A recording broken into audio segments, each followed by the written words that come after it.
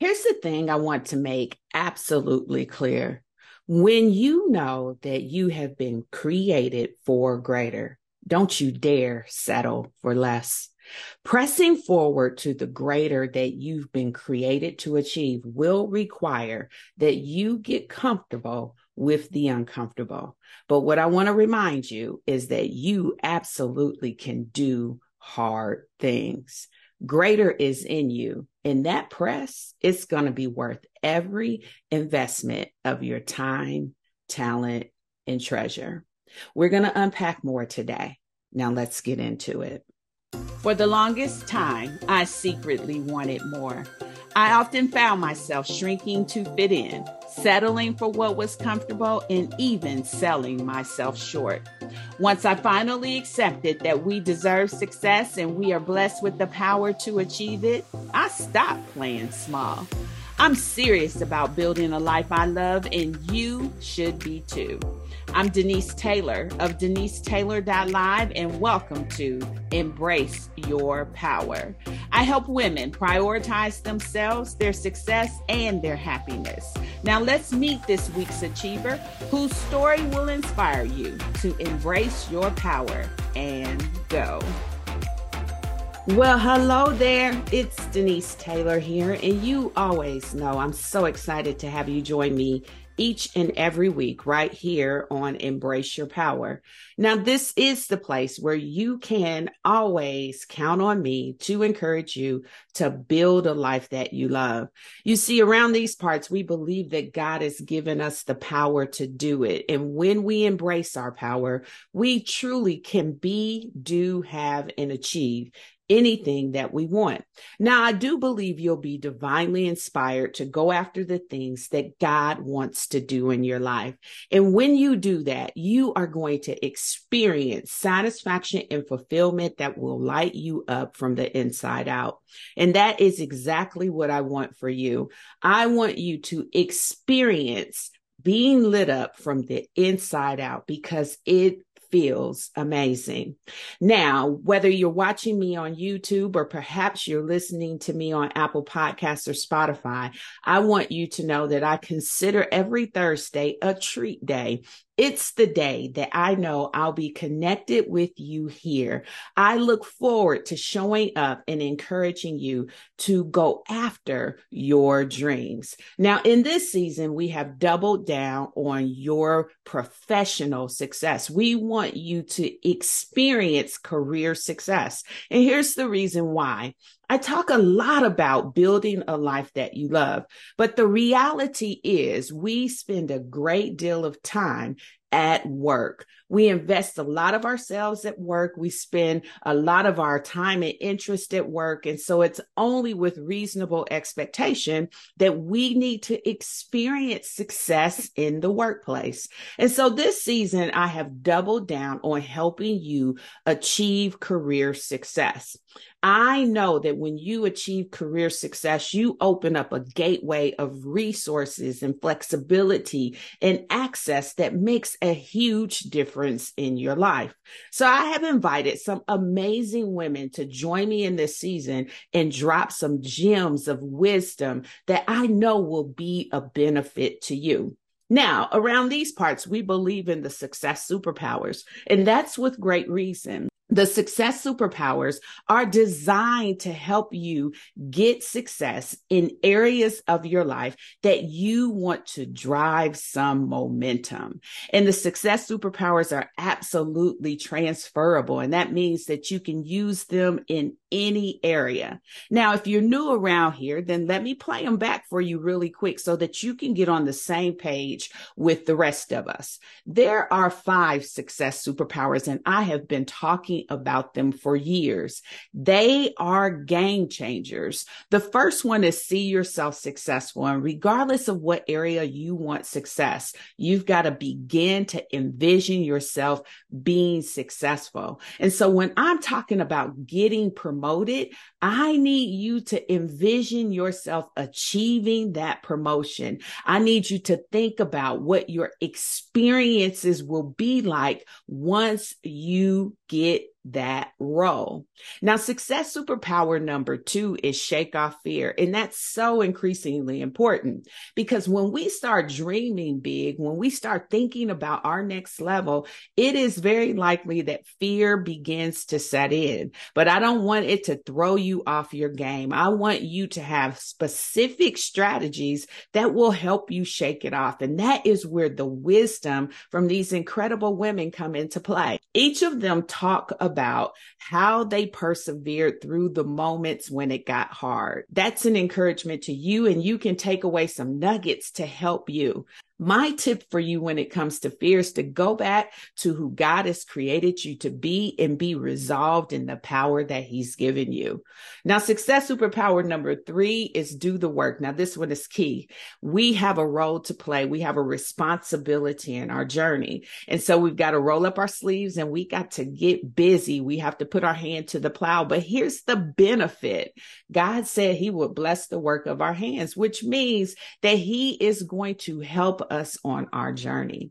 Success superpower number 4 is take care of you. Now, the mantle of greatness, that big dream that you have, it comes with a lot of responsibility and demand. And so I want you to understand how to take care of yourself fully, not just the exterior that we see, but the interior of how you live each and every day, how you think and how you function.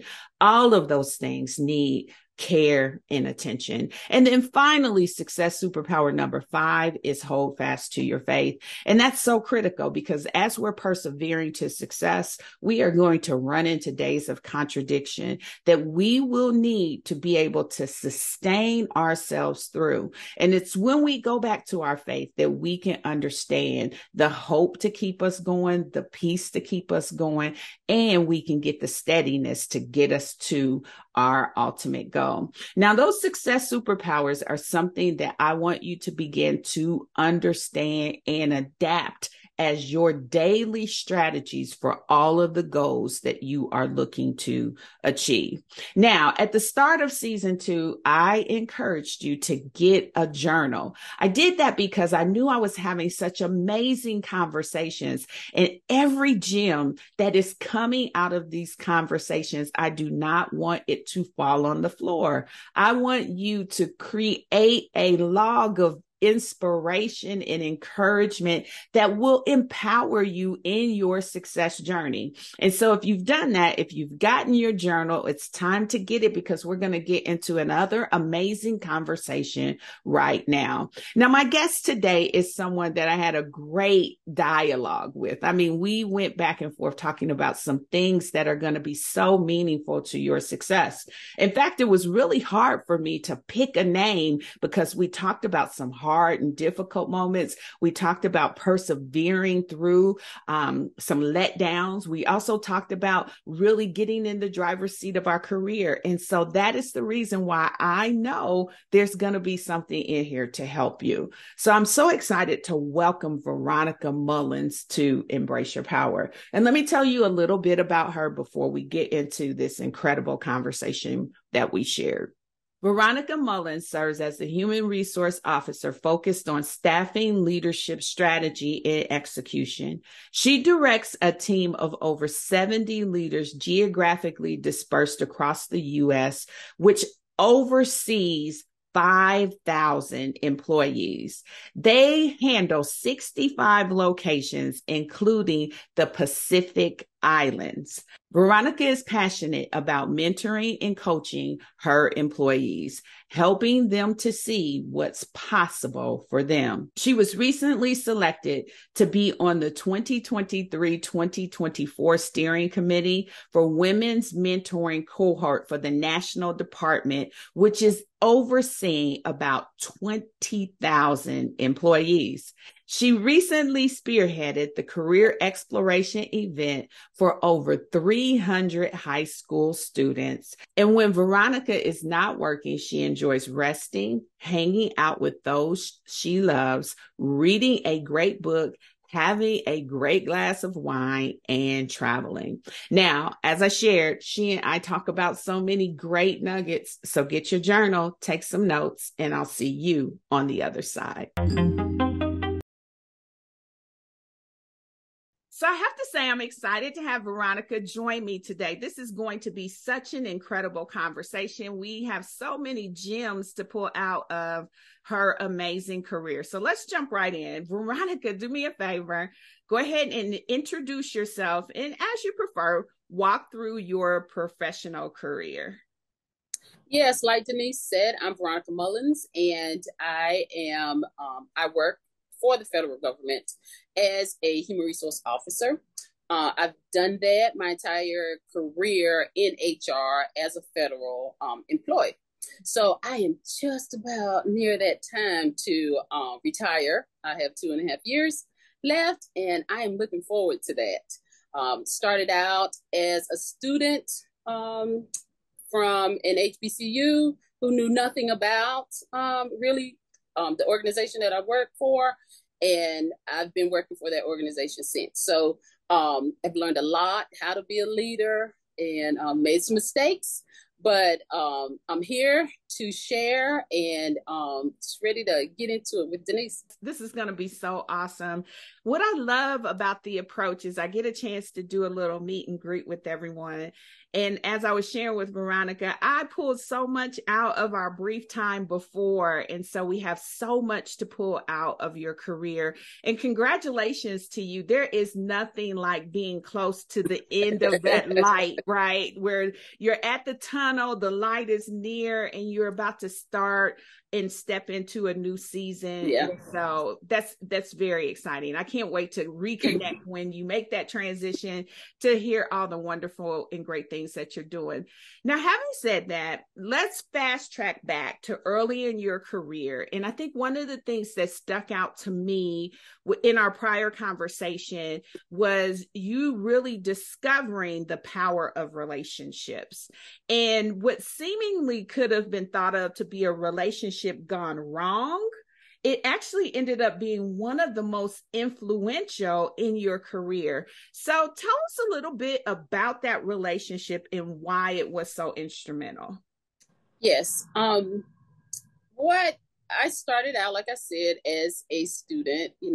I'm gung ho. I graduated. I have this job, and I always laugh because you come out of college thinking back then, I'm like, man, I just want to make $30,000. I'll be on the thing. And so I got this job where I was actually making like, whoa, I'm on it right now. So I had an offer. I'm originally from North Carolina, so I had an offer to come to Florida and work. And I was like, yeah. I told my mom, the first job I get, I'm taking it. And that's what I did. So I got here, started working for organization I'm with now. And I had this supervisor who I'm new, a new person in my career, and I'm trying to learn the ropes. What do you do? And I was doing well, and this was probably had been there probably already 5 years. So she and I had a great relationship, and just one day she was, you had to learn who she was. That kind of supervisor, you knew how to kind of maneuver. But one day she came in and she basically humiliated me in front of a customer. And I was sitting there at first, I was just like dumbfounded because I'm thinking, is she really doing this? And so he looked at me and I looked at him and he left. And I did too. And actually I left and I was basically in tears because I just didn't know how to take that. And I sat out on the patio and I thought about it. And I got up and I just remember this voice saying to me, no, this is not where this ends. And I got up, I wiped my face, and I tell people it was like how people say David slew Goliath. That's just what I felt like, because I felt like I was that bold. I got up, I went back in that office, and I shut the door behind me and locked it. And I went in the hallway, just like she came in the hallway, and I said, don't you ever do that to me again. I said, if you do that to me again, then we're going to have problems. I went in my office, I sat there, and yes, the adrenaline in my head was going. So I didn't even know what was going to happen. But I will tell you, she sat in her office for 3 hours before she came out. And she didn't come in my office. She just walked down the hallway. But after that, this lady became a true advocate. She put me in for just about every team. And this wasn't because of her feeling bad about what she did, but she acknowledged my work and that I did a great job just based on, the customers. And that started that interaction with her started my leadership, just looking into leadership. And but also as I started, getting involved with other people in the organization, I'm just learning how people lead and hearing other supervisors. I wasn't a supervisor at the time. I was a specialist, but I was a facilitator. So just listening to that, what was going on. So she became, it sounds crazy, but for the next actually 18 years, she became my advocate for work. And I can say that where I am now is because of the foundation that she put me in. That is incredible. All right. So there's a couple things that I'm just itching to unpack with that. The first is I want to acknowledge that it goes without fail that we have that day at work, right? That day when something like that knocks us off our socks, right? Like it knocks us down. You went outside, I went to the stall in the bathroom, right? We all have that day where our emotions are so high and we find ourselves crying. And there is this mistaken perspective that we cannot have emotion tied to our work, but there are still elements of relationship and dynamic that still hurts our feelings. Yeah. And just because you have that moment, in case anybody has had that moment, it doesn't discredit you. But I do think what you do next matters. And I love the fact that you were able to kind of steady yourself, regroup, and figure out how to stand up for yourself in that moment. And I would imagine, and certainly she's not here to say, but I would imagine that that was enough to get her attention and respect you in a way that allowed her to see beyond you just being a worker anymore, but you also being a valued resource on her team that she could support. And so I want to say kudos for that. And so I don't know, did you and her talk about it after that, or did she give you any feedback or insight from it? She just Nope. took that moment and ran? She took it, and I will say this, though. It was 5 years later. 5 years, okay? And she, myself, and another coworker were walking out to the parking lot. And we were having a conversation about something. I don't know what it was, but she said in the conversation, she was like, I tell you what, you better not say that to Veronica because she will definitely get you for that. And I just laughed because I said, I know what she's referencing. She's referencing the situation. That was sort of like her way of saying, I'm sorry, but without saying I'm sorry, which was fine because even within those 5 years, she had done so many things to help me excel. I wasn't mad at her because you start to learn that some people just don't have the skills that they need to do what they need to do when it comes to leadership. But I felt like, her acknowledgement of the different things that she had, places that she had placed me in, I was, okay, I can deal with that. And, just like, my faith, I consider myself Christian, and there are times when people are not going to say, I'm sorry, or forgive them. So you have to move on from that. And that's what I did. And so the other thing I want to take from this moment is I recently asked the question about what mistake, if you could go back and redo it, would you do? And there was a couple people who chimed in around communication, right? And that they were having difficult communication with their manager. And they felt like the mistake was they quit, right? And what I love is that you did not allow that one moment to rob you of what has now turned into such an amazing career for you all these years later. And what I also love is that you found a way to keep working, right? You didn't find yourself wanting to discount the relationship, to treat her any different. You said 5 years later, you're walking out, you guys are laughing on your way to the car. You found a way to recover. And so if you could give a few tips to someone who is dealing with difficult communication or people who are just some type of way, what's a couple tips you would give to them? One thing that I read back then, there was this book, is How to Deal with Difficult People. I don't know who the author was. That was kind of in my, starting my search of leadership. How can I deal with this? So that was one thing. Another thing that I would say is that don't put people in prison in your head, because a lot of people put people in prison in their head, and you're using all this energy to keep them there. They gone on about their business. They don't even know they're in prison. And you're using all this energy. Even at work, we don't realize how we do that at work. So I've learned that over the years, you either deal with it or you keep it moving. You either leave, if you're going to stay, you better deal with it. Get them out of prison, say what you got to say, and move on. Or find out. Use your EAP. In HR, I have found that there are so many people that do not use those employee assistance program. They're free. Okay, use them.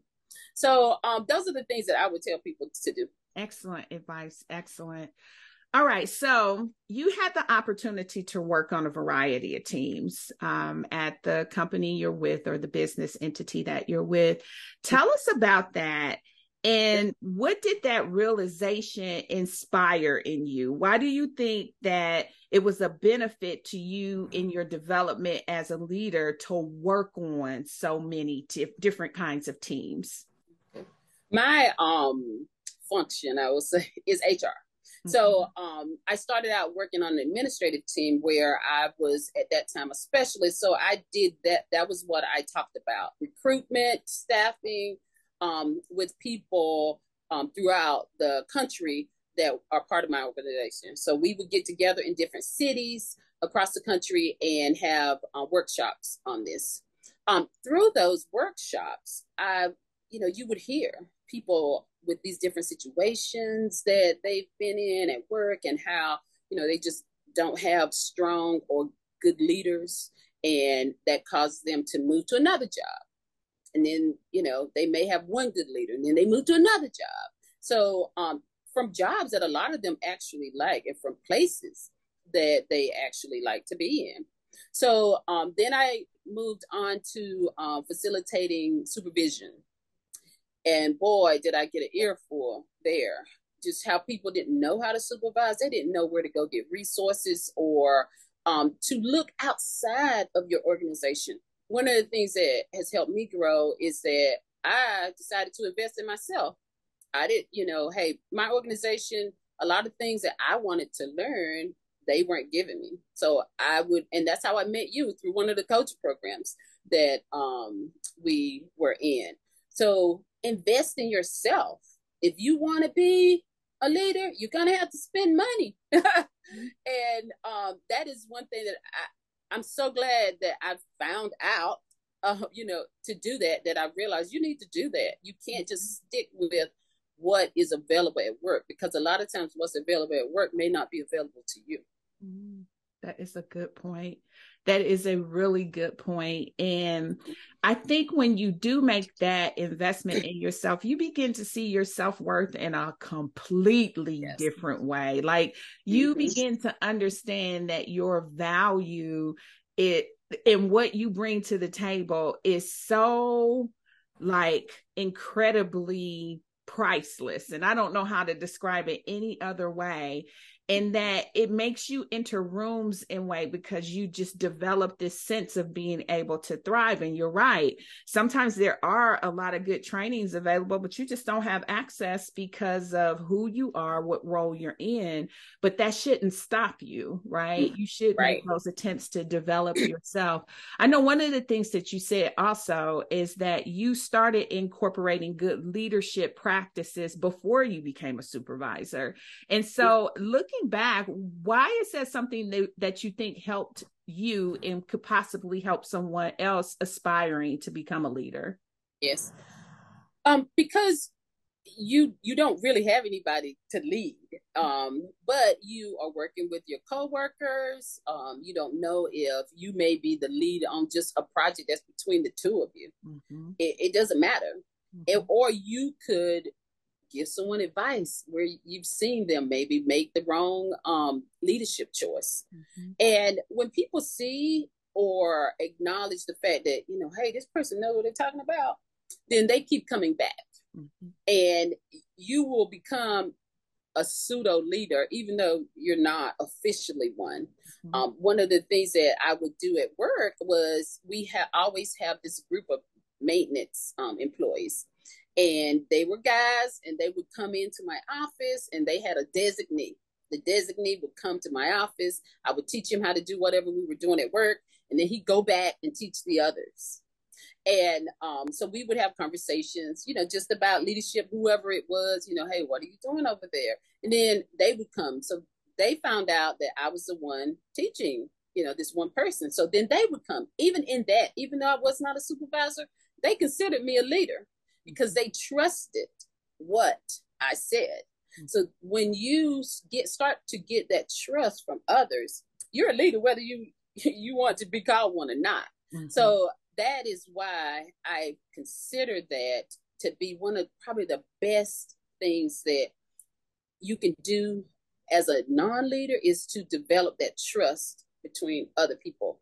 One of the things that I try to champion is really to disrupt that narrative that you have to be with some sort of org structure to be considered a leader. So I talk about leaders of inspiration, which is traditional. I also talk about leaders of influence and innovation. And that's exactly what you talked about, right? Because we all have a sphere of influence, and that doesn't mean they have a direct accountable aspect of their role to us, but it means that we can shine a light on our ability to be able to lead others without that. And I will tell you, some of the key roles in my career, I didn't have a structure reporting to me, but I had a tremendous amount of influence, and I had accountabilities to leaders in the organization.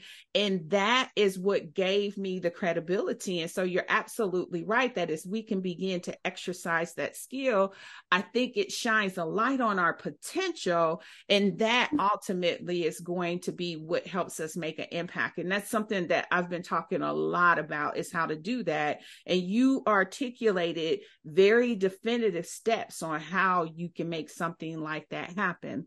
So let's just keep moving through your career. Tell us about that very first promotion, right? So you were doing different roles, you were handling different areas of the business, but then you get that first promotion. For you, did it include supervising people? And what was your biggest takeaway from that recognition? Sure. My very first promotion was to what we call like a training coordinator. I was still, probably the lower level in the office, but with that, I did training, I did workers' comp, and I did payroll.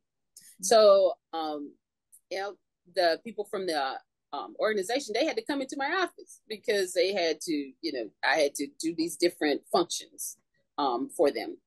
And that's another way that, my leadership started to develop, because I knew that in order to do these different types of duties, people had to trust that I knew what I was doing. And not only trust, but I had to be credible. They had to know that, you can trust what she says, and what she says is correct. So as when I got that first promotion, it was out of the blue because this same supervisor that I told you about at the beginning, she came to me and she was like, I want to upgrade you. You've been doing a great job, and we have all these duties that I think that you can handle that. So I was excited because this went above that $30,000, and so I remember getting it, coming home, and telling my husband, and he was like, "Wow, already?" And I was like, "Yeah." So it was just something that, of course, it was unexpected, and with that, it just helped me to really think that, okay, maybe there's something here. Yeah, but this is prior to the blow up. But it just helped me have more confidence, as someone just starting out from college, and already probably year 2.5, I get a promotion, and not something I was expecting. So, when we were talking before, you had said something that I thought was really key, because I believe people find themselves in this position. You said you were actually in leadership, but found you were still struggling to find what your fit was. Mm-hmm. That's interesting, because one would think I got promoted, so that must mean that I've arrived with some experience that showed I was ready, but you realized that there was still a gap. How did you harness that desire to cover the gap and stretch yourself to meet what the role was demanding of you? So I consider myself a continuous learner, and I'm always reading something, trying to figure out, how can I make myself better? How can I be better? I didn't lack a confidence. It was just, you get into a job, you never really had a job, so you get into it, a real job, I guess is what you would say, and you're trying to figure out, okay, how can I do this? How can I move up? Because that's our first inkling is, I'm not gonna stay here. So I just had it in me that I'm not staying here. This is not the end for me, and this is not where I want to be, because I had met there were other, older ladies in the organization, and they had been like in their same job for like 15 years. And I said, no, that is not going to happen to me. I can't do the same thing for that long. And so I just knew myself that this was not the end for me, and that I was going to keep going.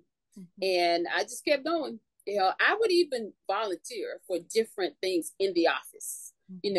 I wasn't getting any additional pay, but I wanted to know how to do it. Mm-hmm. So I would take on some things from my coworker who was at a higher level. So I would say, hey, tell me how to do that. And so she would give me little things to do. Mm-hmm. And I would do them, and I would give them back to her. So with that in mind, though, she's watching also what I'm doing. And then she would tell my supervisor, hey, I gave her this, and she did that with no issues. Mm-hmm. So with that, then I got another promotion. Mm-hmm. So it just, this is a couple of years, but I got another one. So I got into a position where I got what we call upward mobility. And I got into a position where I got a promotion for 7, 9, 11, for 3 years straight. And then it took probably about 5 in the middle, because that was an organizational issue.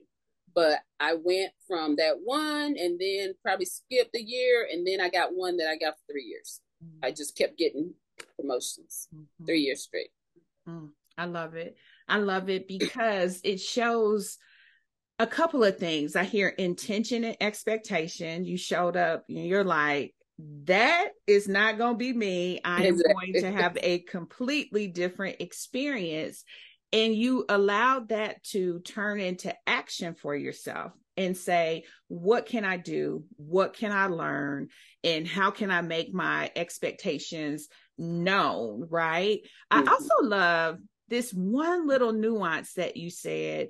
It was that your coworker went to your boss and explained she can do this and became almost like an advocate for Yep. you because you opened yourself up to show what you were capable of doing. And I'm being real intentional in breaking that down, because there are people who sit in their chair and they never move, they never engage, they have a desire because they want more, at least they say they do, but they're not translating that to action, like really simple steps that they can begin to take that signals to everyone around you that you're capable of more, you're desiring more, and you're willing to learn in the process. And so those are some things that people can do as they are trying to say, how do I start momentum? How do I start? Because you just gave evidence. You said, I got promoted 3 years in a row. I got, that these things can happen when you get that momentum going for yourself. So thank you for sharing that. And just really helping us to understand some of the detailed things that you did to really get the energy going in your direction. All right. So now there was something really interesting that happened. And it was around your time of going into therapy, right? And I love the connection of you did it and then change like immediately followed. And so I want you, for as much as you're comfortable, to share the story of how you realize it set you free. Sure.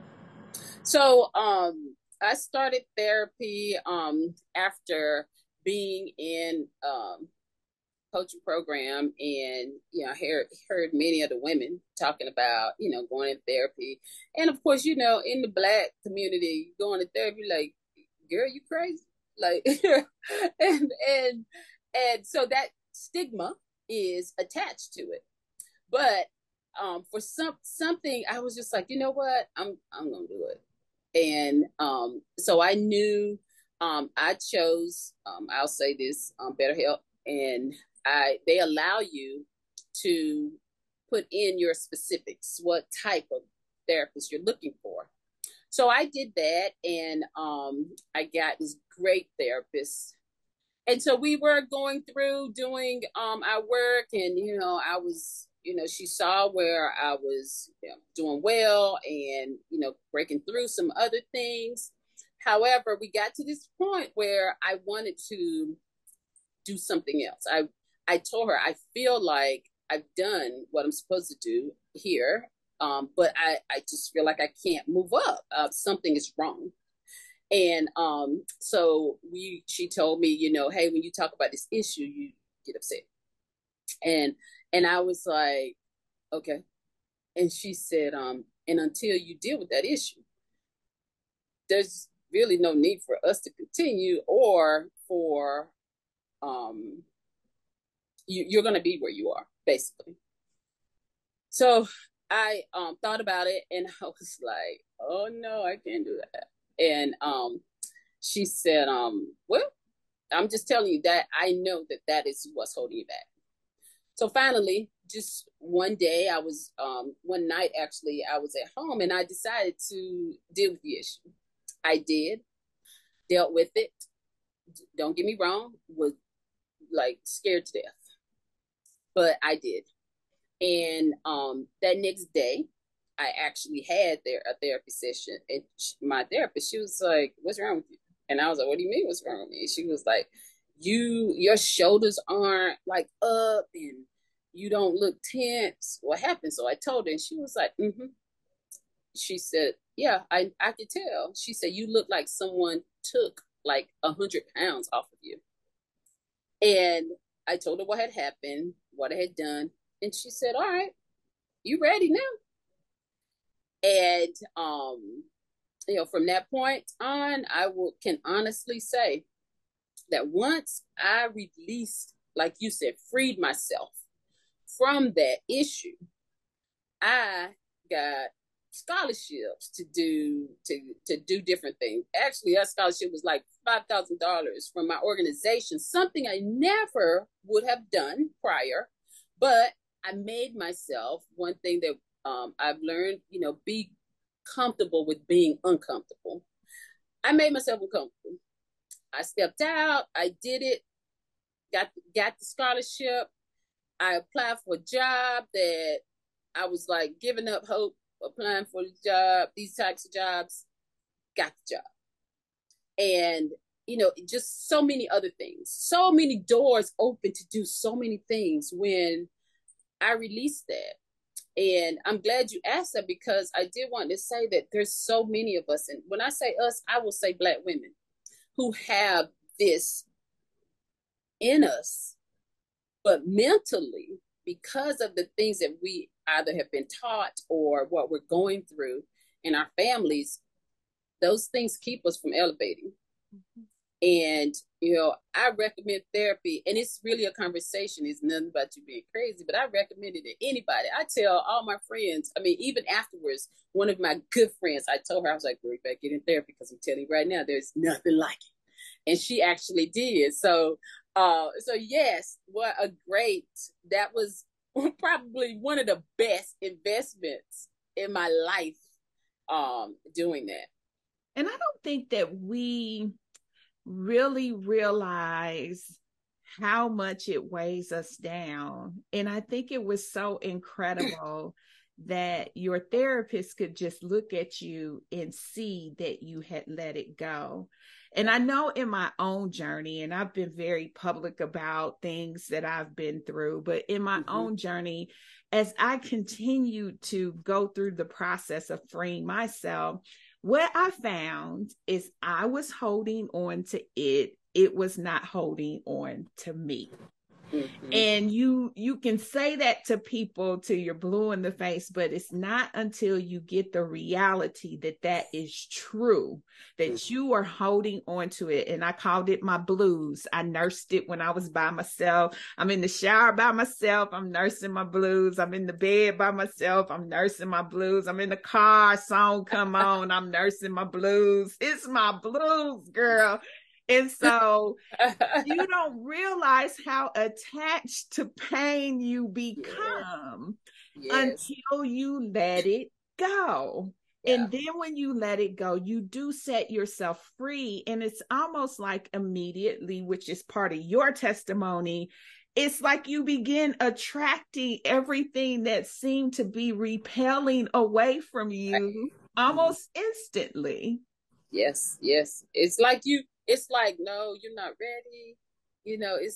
I can't give it to you because you're just gonna mess that up. No, and then it's, when it says your cup overfloweth, it's almost like you can't. I honestly, I have to say no to things at work now.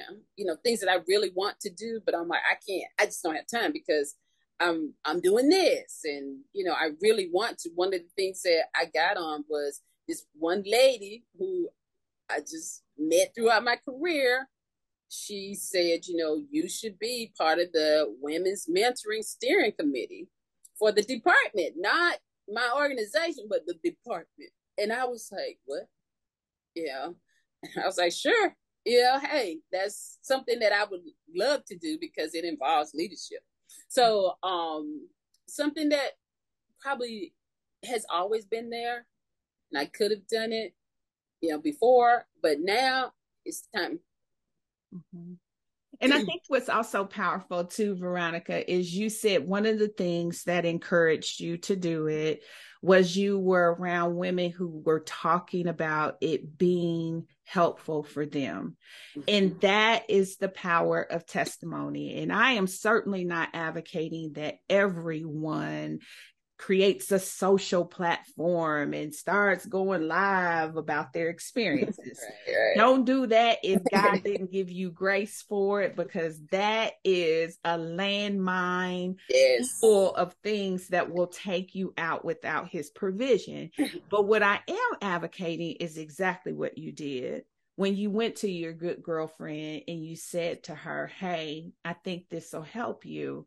And I think if we position ourselves to be that support and voice for people who are just around us, even close wise, we can begin to make a difference if we would just open up our mouths and share how we are navigating through the situations that we're dealing with. And so, again, I just applied the example of the community you were in and how it inspired you, of how you took that and inspired the people who were close to you. And I think that that's what's going to make a difference. And that's one of the reasons why I do what I do. All right. So my next question is for you is another, you had so many great stories. So I'm trying to as effectively as I can dance around to all of them, because I think we can take so much away from your experience.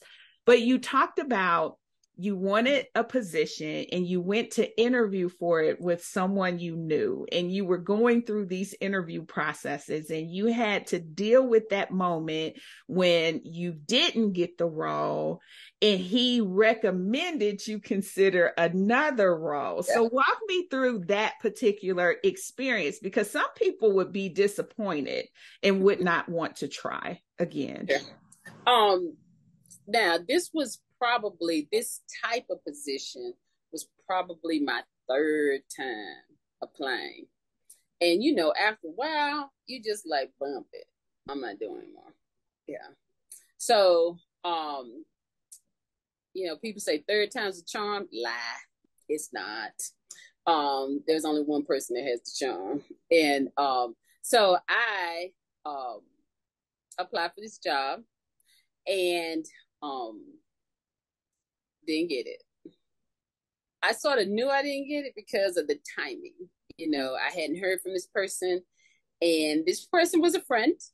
And honestly, probably too overconfident about this role.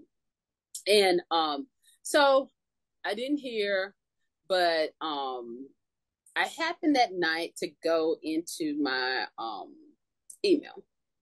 So I saw a message from this person, and they were saying, hey, I went with another candidate, and but I hope you apply to this other job.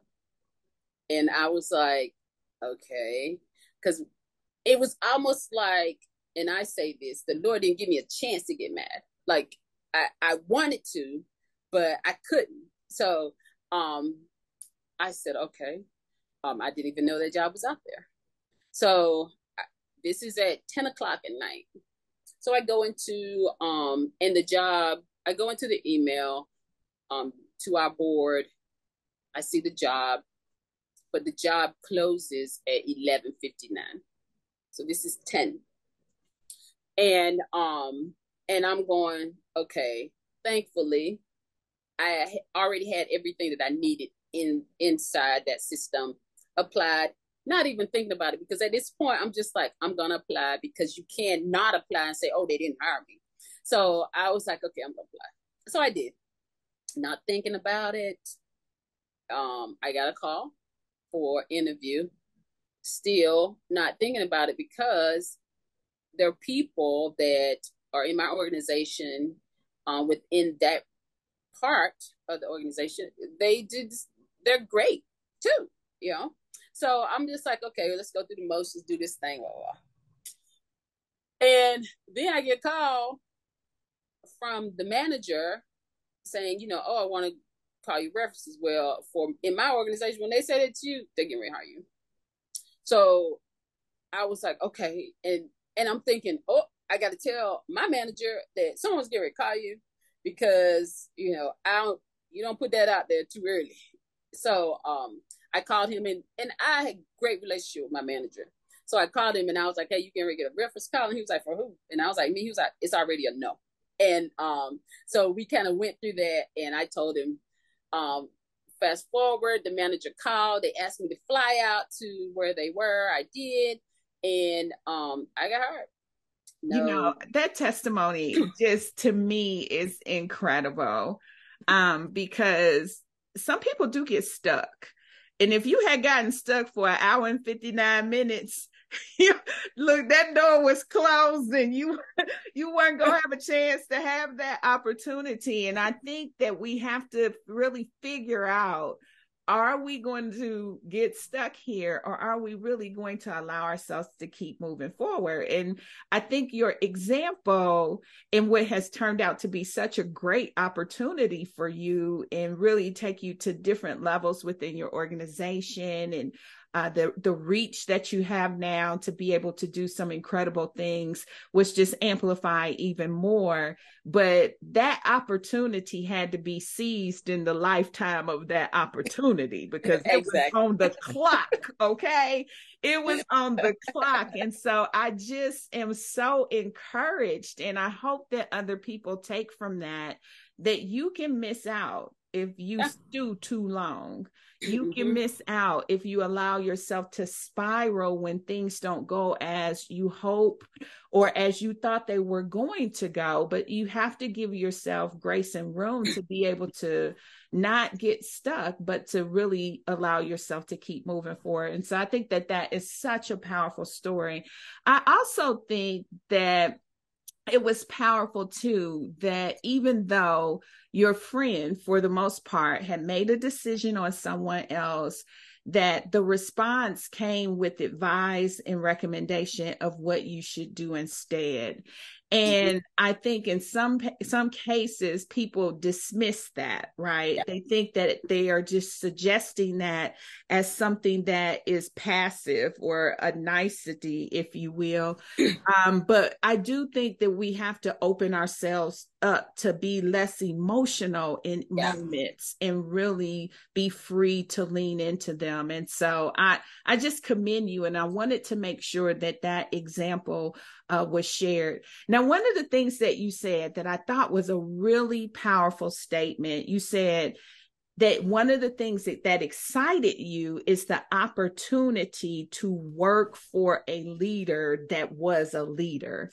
And I'd love to understand more about what you meant about that, because you said it was an honor to you. So tell us why that was important to you, to work for someone who is exemplifying those traits. Sure. Whenever I got this new position, I started working for an executive who was not someone who normally worked in my organization. So, just upon meeting him, the first day that I met him, prior to accepting the job, I knew, this person is like on it when it comes to leadership. I mean, we think the same way. And so, going into the job, after I get the job and start, just talking with him about it and being just amazed by his leadership style and how it brought a breath of fresh air to my organization was it was crazy, because I'm like, I go back because I start thinking about other things, just how, I was upset because I didn't get another job. But then I get into this position with this person who is almost like, for me, a godsend in leadership for something that I am truly passionate about. So he just has exemplified leadership. He's no longer with our organization. He's in the organization, but he's moved on.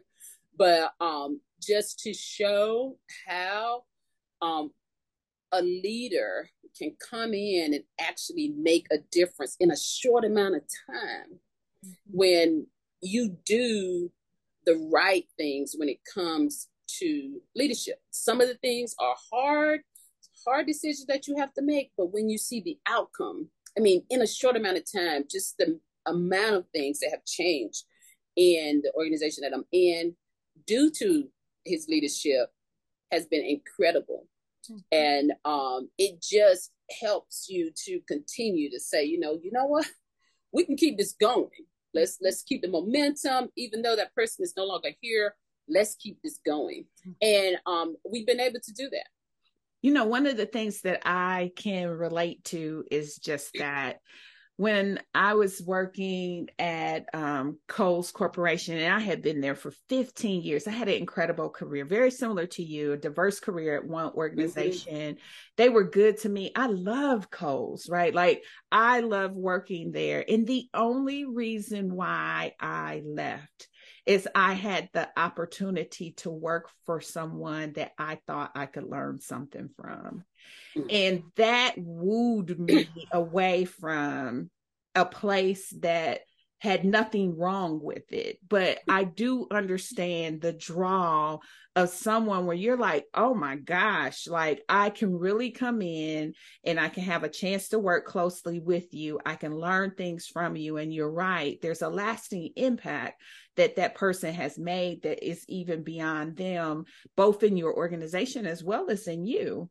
I know Mm-hmm. one of the things that you also said excited you was when you get a chance to see your own employees get promoted. And I think that Yeah. that is a mark of really, really great leadership, is to have that expectation to aspire for your team to do that. How do you cultivate that within your entire organization? Because see now, Veronica, you one of them higher ups that they talk about now. You one of them people that they be like the higher ups. Now you's the higher up girl. So how do you inspire that within your organization so that it comes down to other people who are leading others within your Sure. organization? It's so funny because yes, you know that's what people say. Oh, the higher ups. It of course trust. I started my supervisory journey going into an organization that I had one of the employees call me and tell me I'm not gonna work with that person. So I'm just telling you off, don't ask me to. And I'm thinking to myself, what in the world? What, who does that? I mean, this is gonna be hard. It took time. It takes time to again get people to trust that you have their best um in mind. And until then, because I mean it's true, people don't care how much you know until they know how much you care. And that goes for work too. So um I was in that job for 7 years, and probably it took us about 3 to get to that point.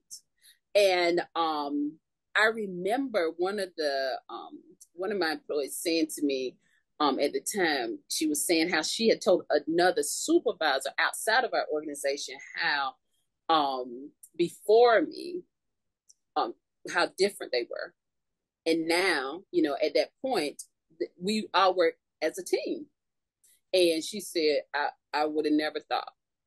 And so fast forward, that same employee who really didn't think that, I always talk to her about how great an employee she is, how much knowledge she has.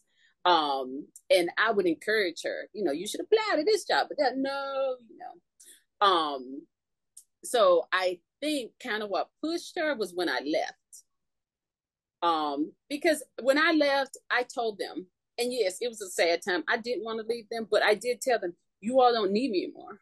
What I came to do is done, and you don't need me. And of course, they disagree with that. But when I left, I think that was the push that she and others needed to apply. So I had sent her and some others some positions that were open, and I said, "You all need to apply these jobs. You have the knowledge." And through the whole process, she would call me, "Oh, this job, I got an interview," and I'm like, "You're fine. You know the job. Go."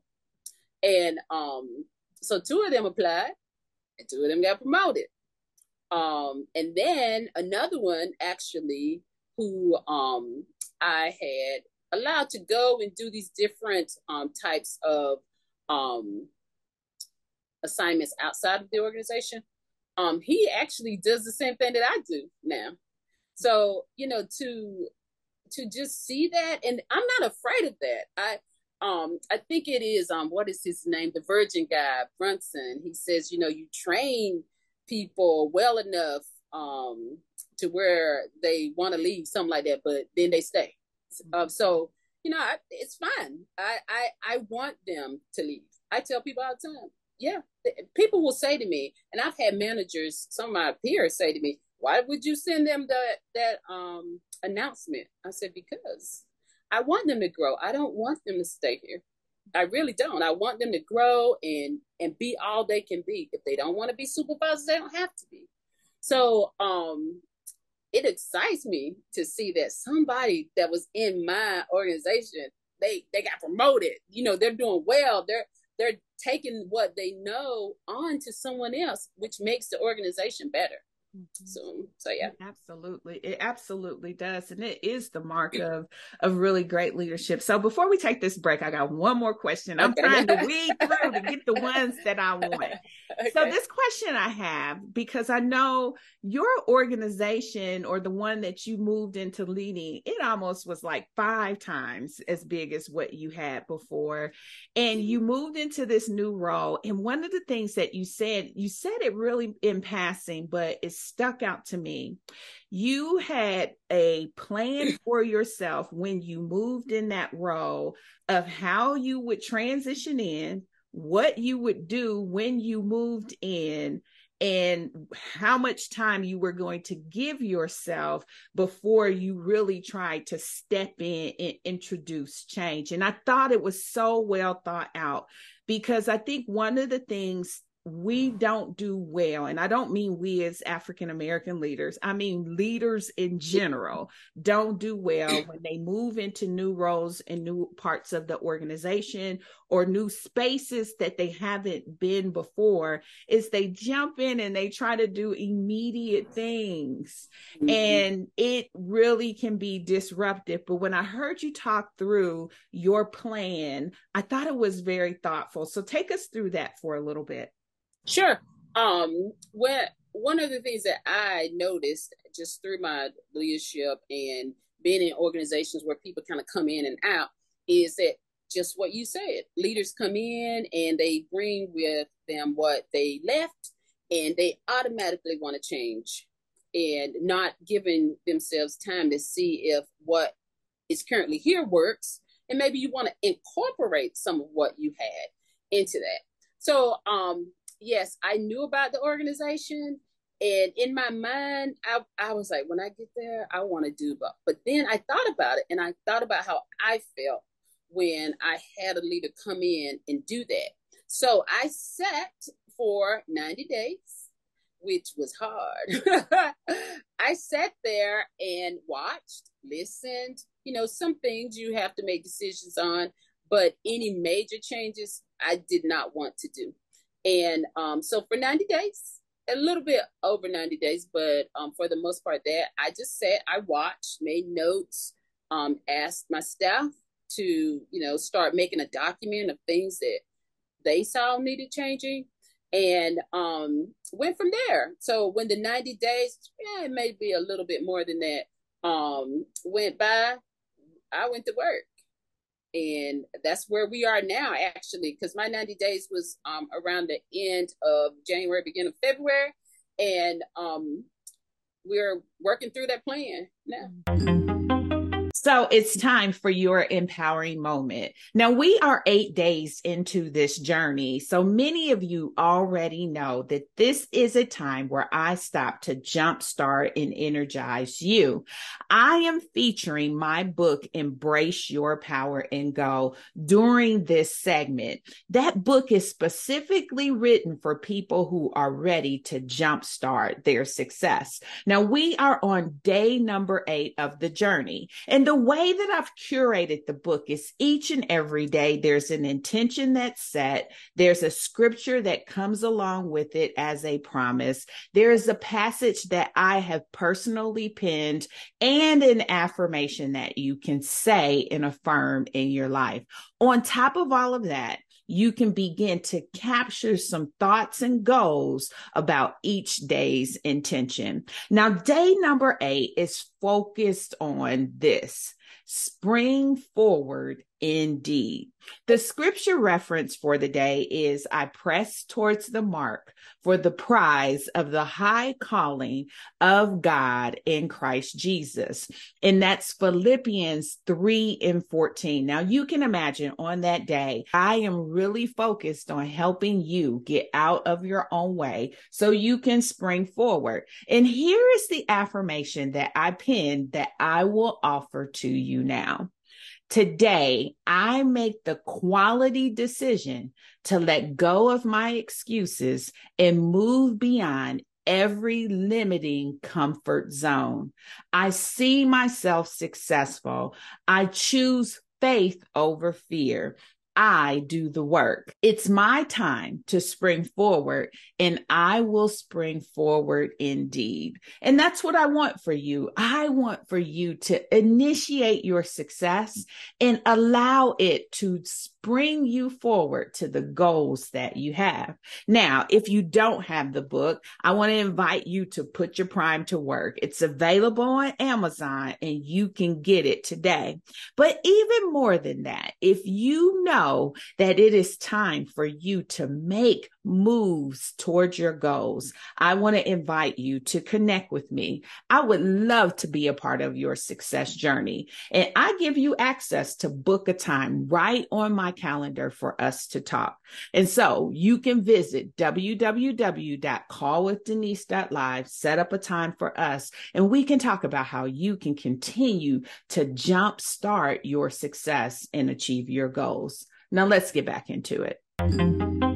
Okay, so now that we're back, we're going to dive into your wisdom and get some good advice for you. I love to call this section all about power leader and what you would share to women leaders in terms of advice for these different scenarios. So the first one is this: what's your best advice for women who are feeling stretched? They're either stretched by transition, opportunity, or pressure that they're putting on themselves to perform. Best advice would be take a breath. Someone just told me that actually Monday I was working with a change management group, and one of the ladies, she said, you know what, you can breathe, just stop, take a breath, because I think we get so like busy that we don't take time to like, okay, just breathe. That's all you need to do, and then go back to it, because it's not going anywhere. And if it's for you, it's for you. Listen, that's how I feel with this homework going back to school.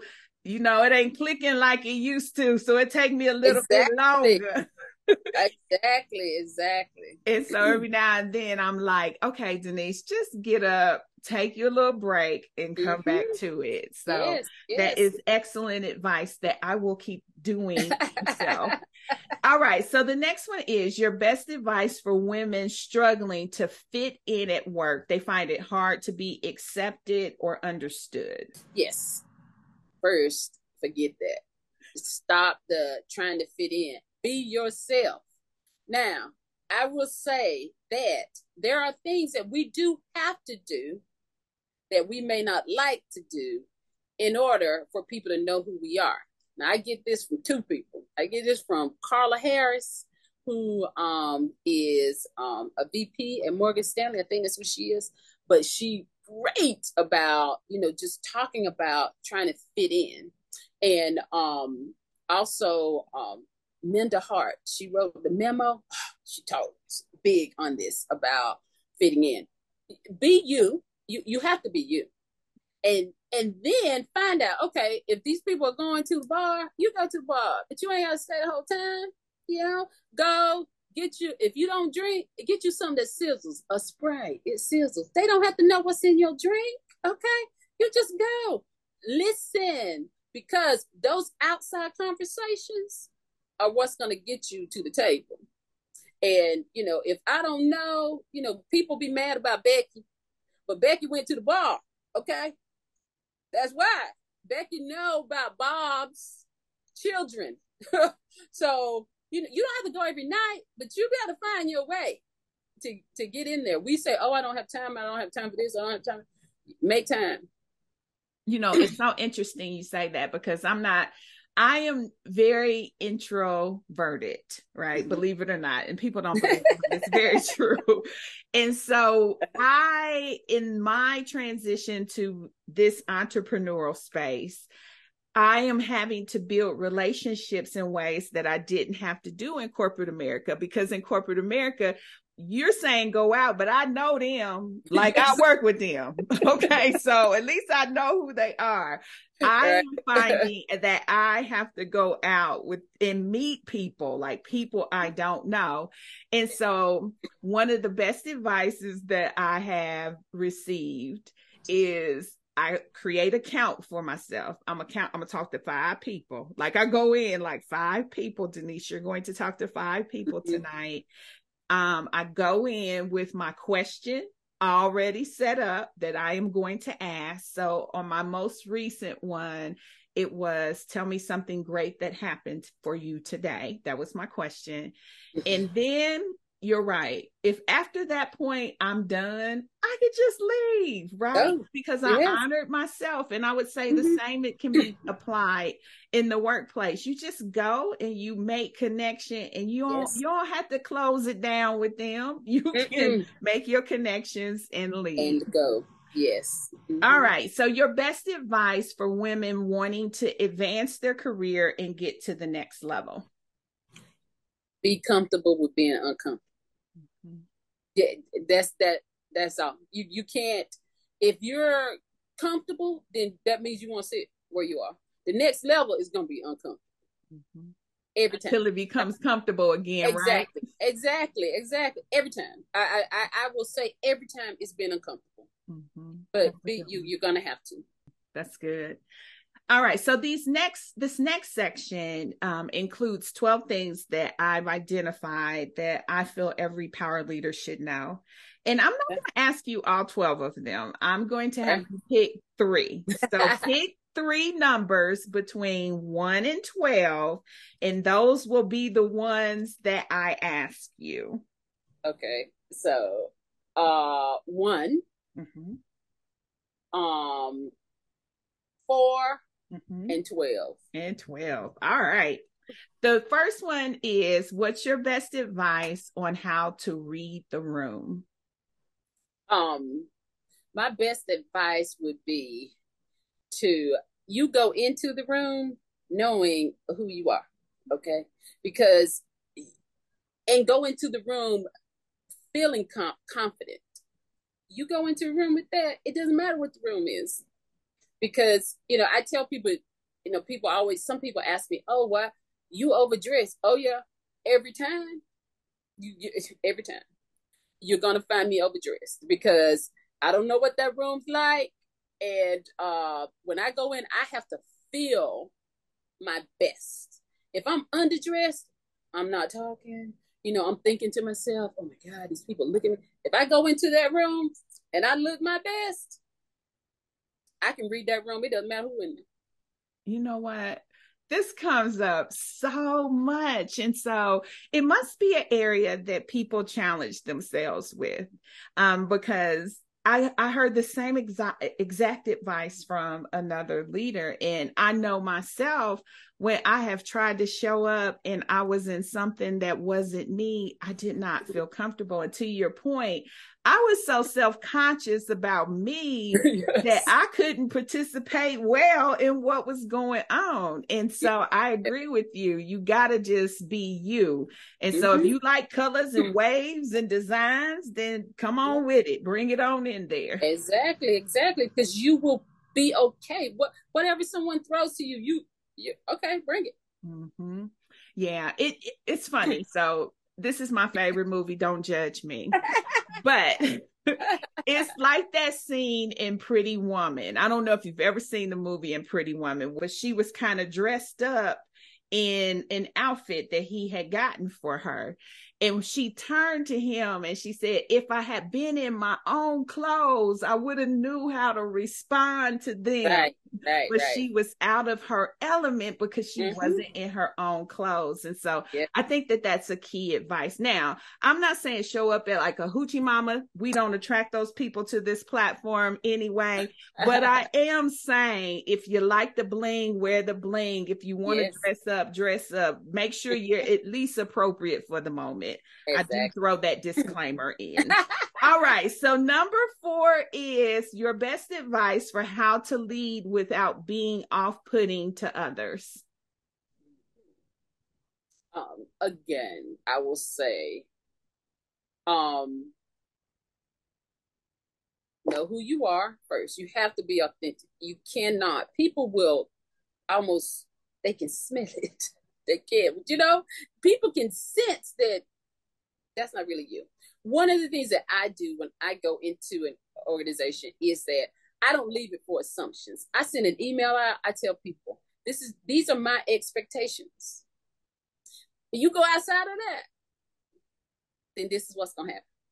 I mean, I do it every time. And one of my employees said to me, I was glad that you told me, because I don't want someone to be in a situation and they have to think about, oh, if I do that, what's gonna happen? She gonna respond. So I don't want that, because I know what that's like as an employee to kind of think about it. Mm-hmm. So I always try to make sure that my employees know these are my expectations. Mm-hmm. And if they know that off the bat, you're not gonna have any issues. Mm-hmm. Of course you're gonna have the one that wants to go rogue, but mm-hmm. for the most part, don't leave it up for assumptions. I love that. Clear expectations, because mm-hmm. that's where disappointment comes from. And that's where the off-putting comes from too. Yes. Is when people don't understand what it is you expect. Right. Exactly. Mm-hmm. Exactly. All right. Number 12, how to find out what your mama couldn't teach you. Well, I am a big proponent of flushing things out. So once I learned the organization, I know how to put things together in order to kind of flush out what I can't see. Mm-hmm. And once you do that, then you make it clear. Because a lot of times for my organization, when you have a big organization, you can't see everything because unfortunately you are up here and all this other stuff is going on around you. Mm-hmm. So one of the things that I do is I do these different teams, because someone is going to tell it. Regardless, somebody's going to tell it. And once I find that out, then I bring it, I have conversations with people. Mm-hmm. And in those conversations, they get understanding mm-hmm. of what they mama should have told.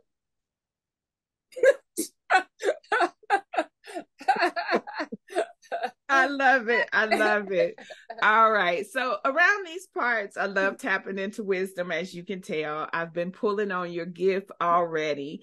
But here's our closeout questions. I've been asking these for a couple of years now, and I'd love to hear your thoughts.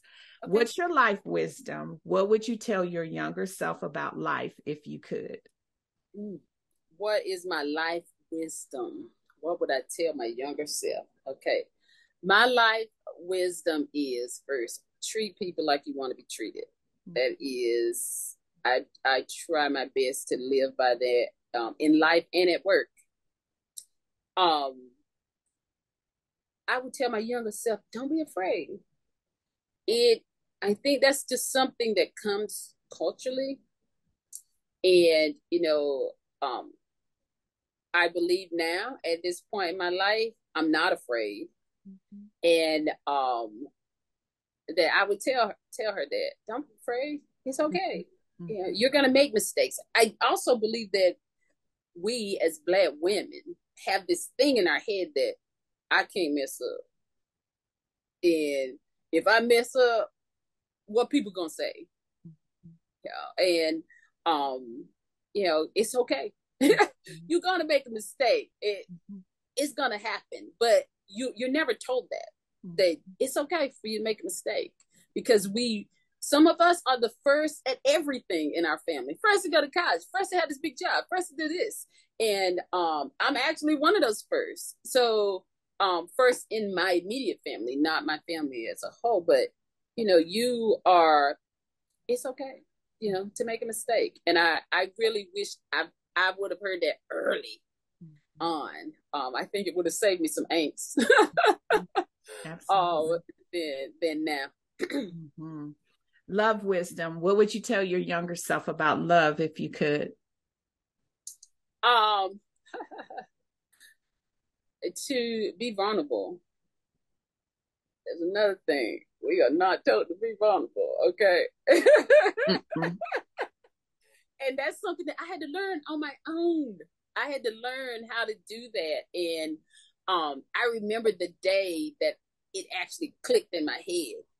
You're going to have to allow this person, and I say this person speaking about my husband, to love you, because in my mind, I can do this. If that happens, I can do some, but it's okay. Be vulnerable. If you have someone that loves you, let them. That's beautiful. I'm telling you, no truer words. Let them love you. Mm-hmm. All right, girl, you're not going to pull it out of me right now. I'm going to keep on trucking. Okay, what's your happiness wisdom? What would you tell your younger self about happiness if you could? Sure.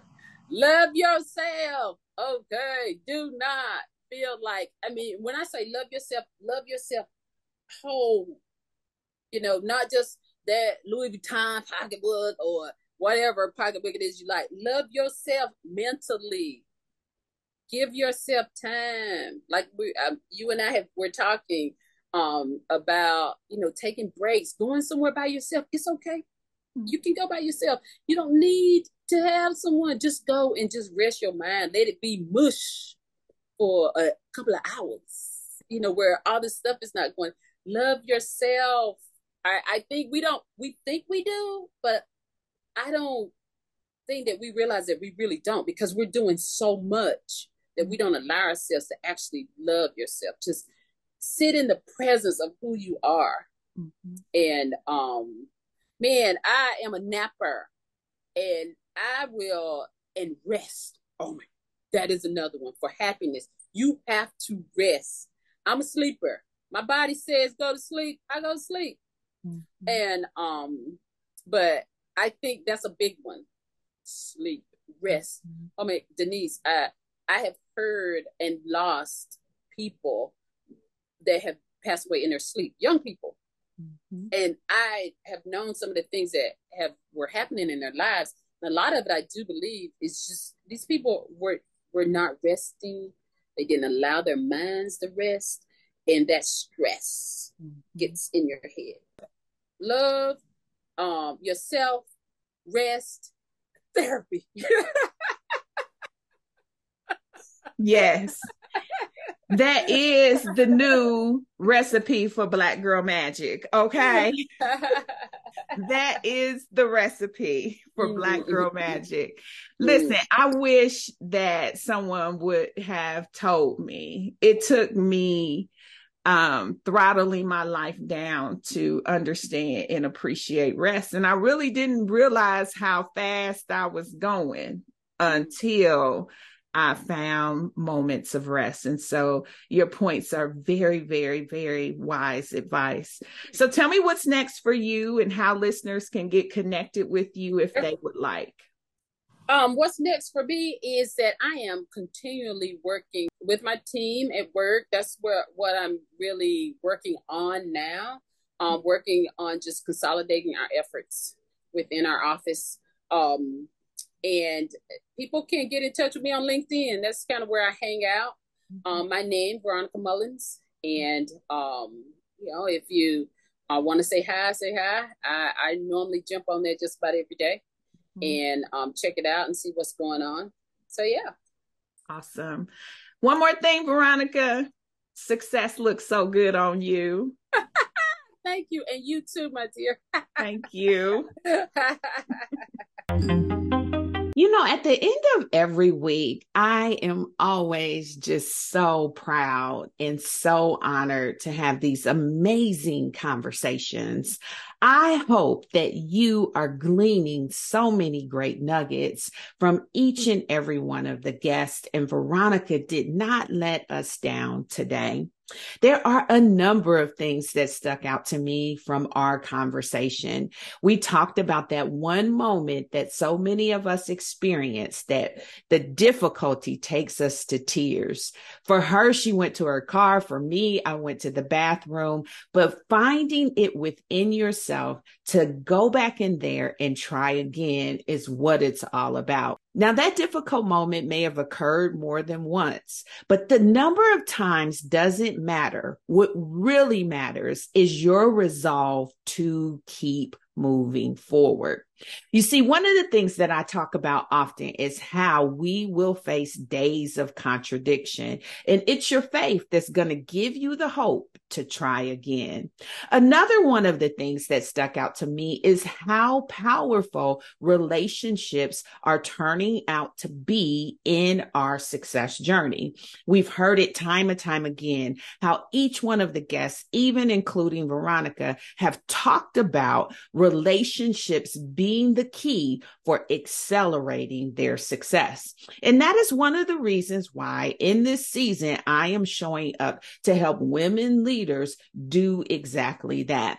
You see, when you get good partnerships, it will always collapse time. It will help you get there faster, primarily because you're tapping into experience, insight, and wisdom. And that is the thing that accelerates you. It's as if those things that they bring to the table are yours, because they will begin to influence your decisions and help you make all the great moves. And so if you are looking to accelerate your career success, I have an opportunity for you.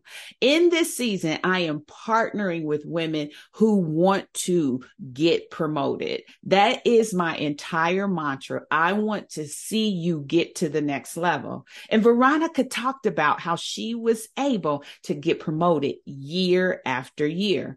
But for some of us, we've stalled out, and we need to re-energize the momentum to make our promotions a reality for you. That's the reason why I am helping women leaders develop the skills, the savvy, and the momentum to achieve the career success that you want and deserve. The easiest way to connect with me is to either DM me on social media. I am present and I try to check all my messengers at least once daily, or to book a call with me.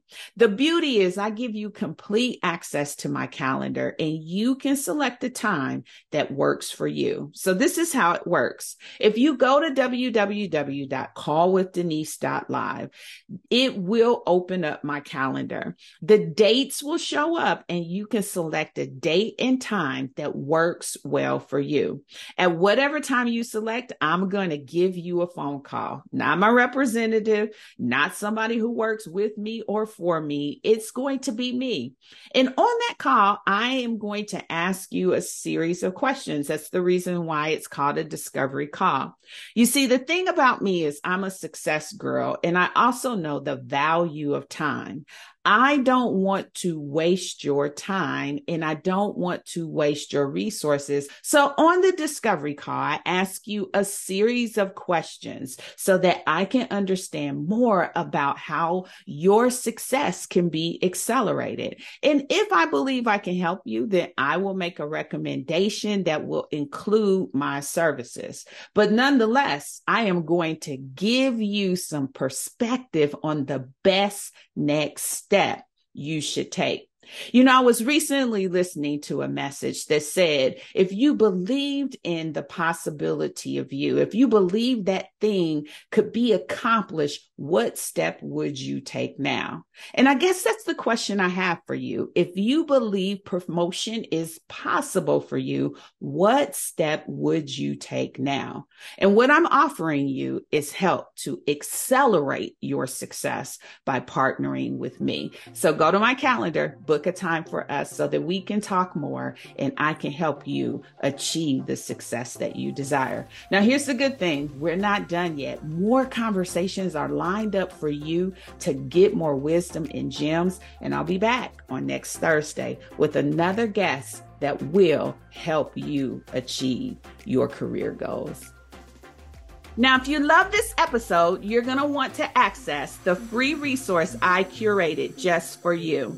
The Power Leader Toolkit is absolutely free, and it includes 3 power-packed career transforming resources that will help you change the game and build the career that you want and deserve. It includes my powerful training, The 7 Habits of Highly Successful Women. Now, you can get your hands on this toolkit right now. And as I said, it's absolutely free. You can access it at www.powerleadertoolkit.live. Again, that's www.powerleadertoolkit.live.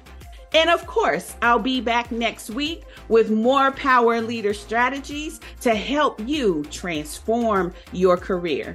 But until then, remember to always embrace your power and go.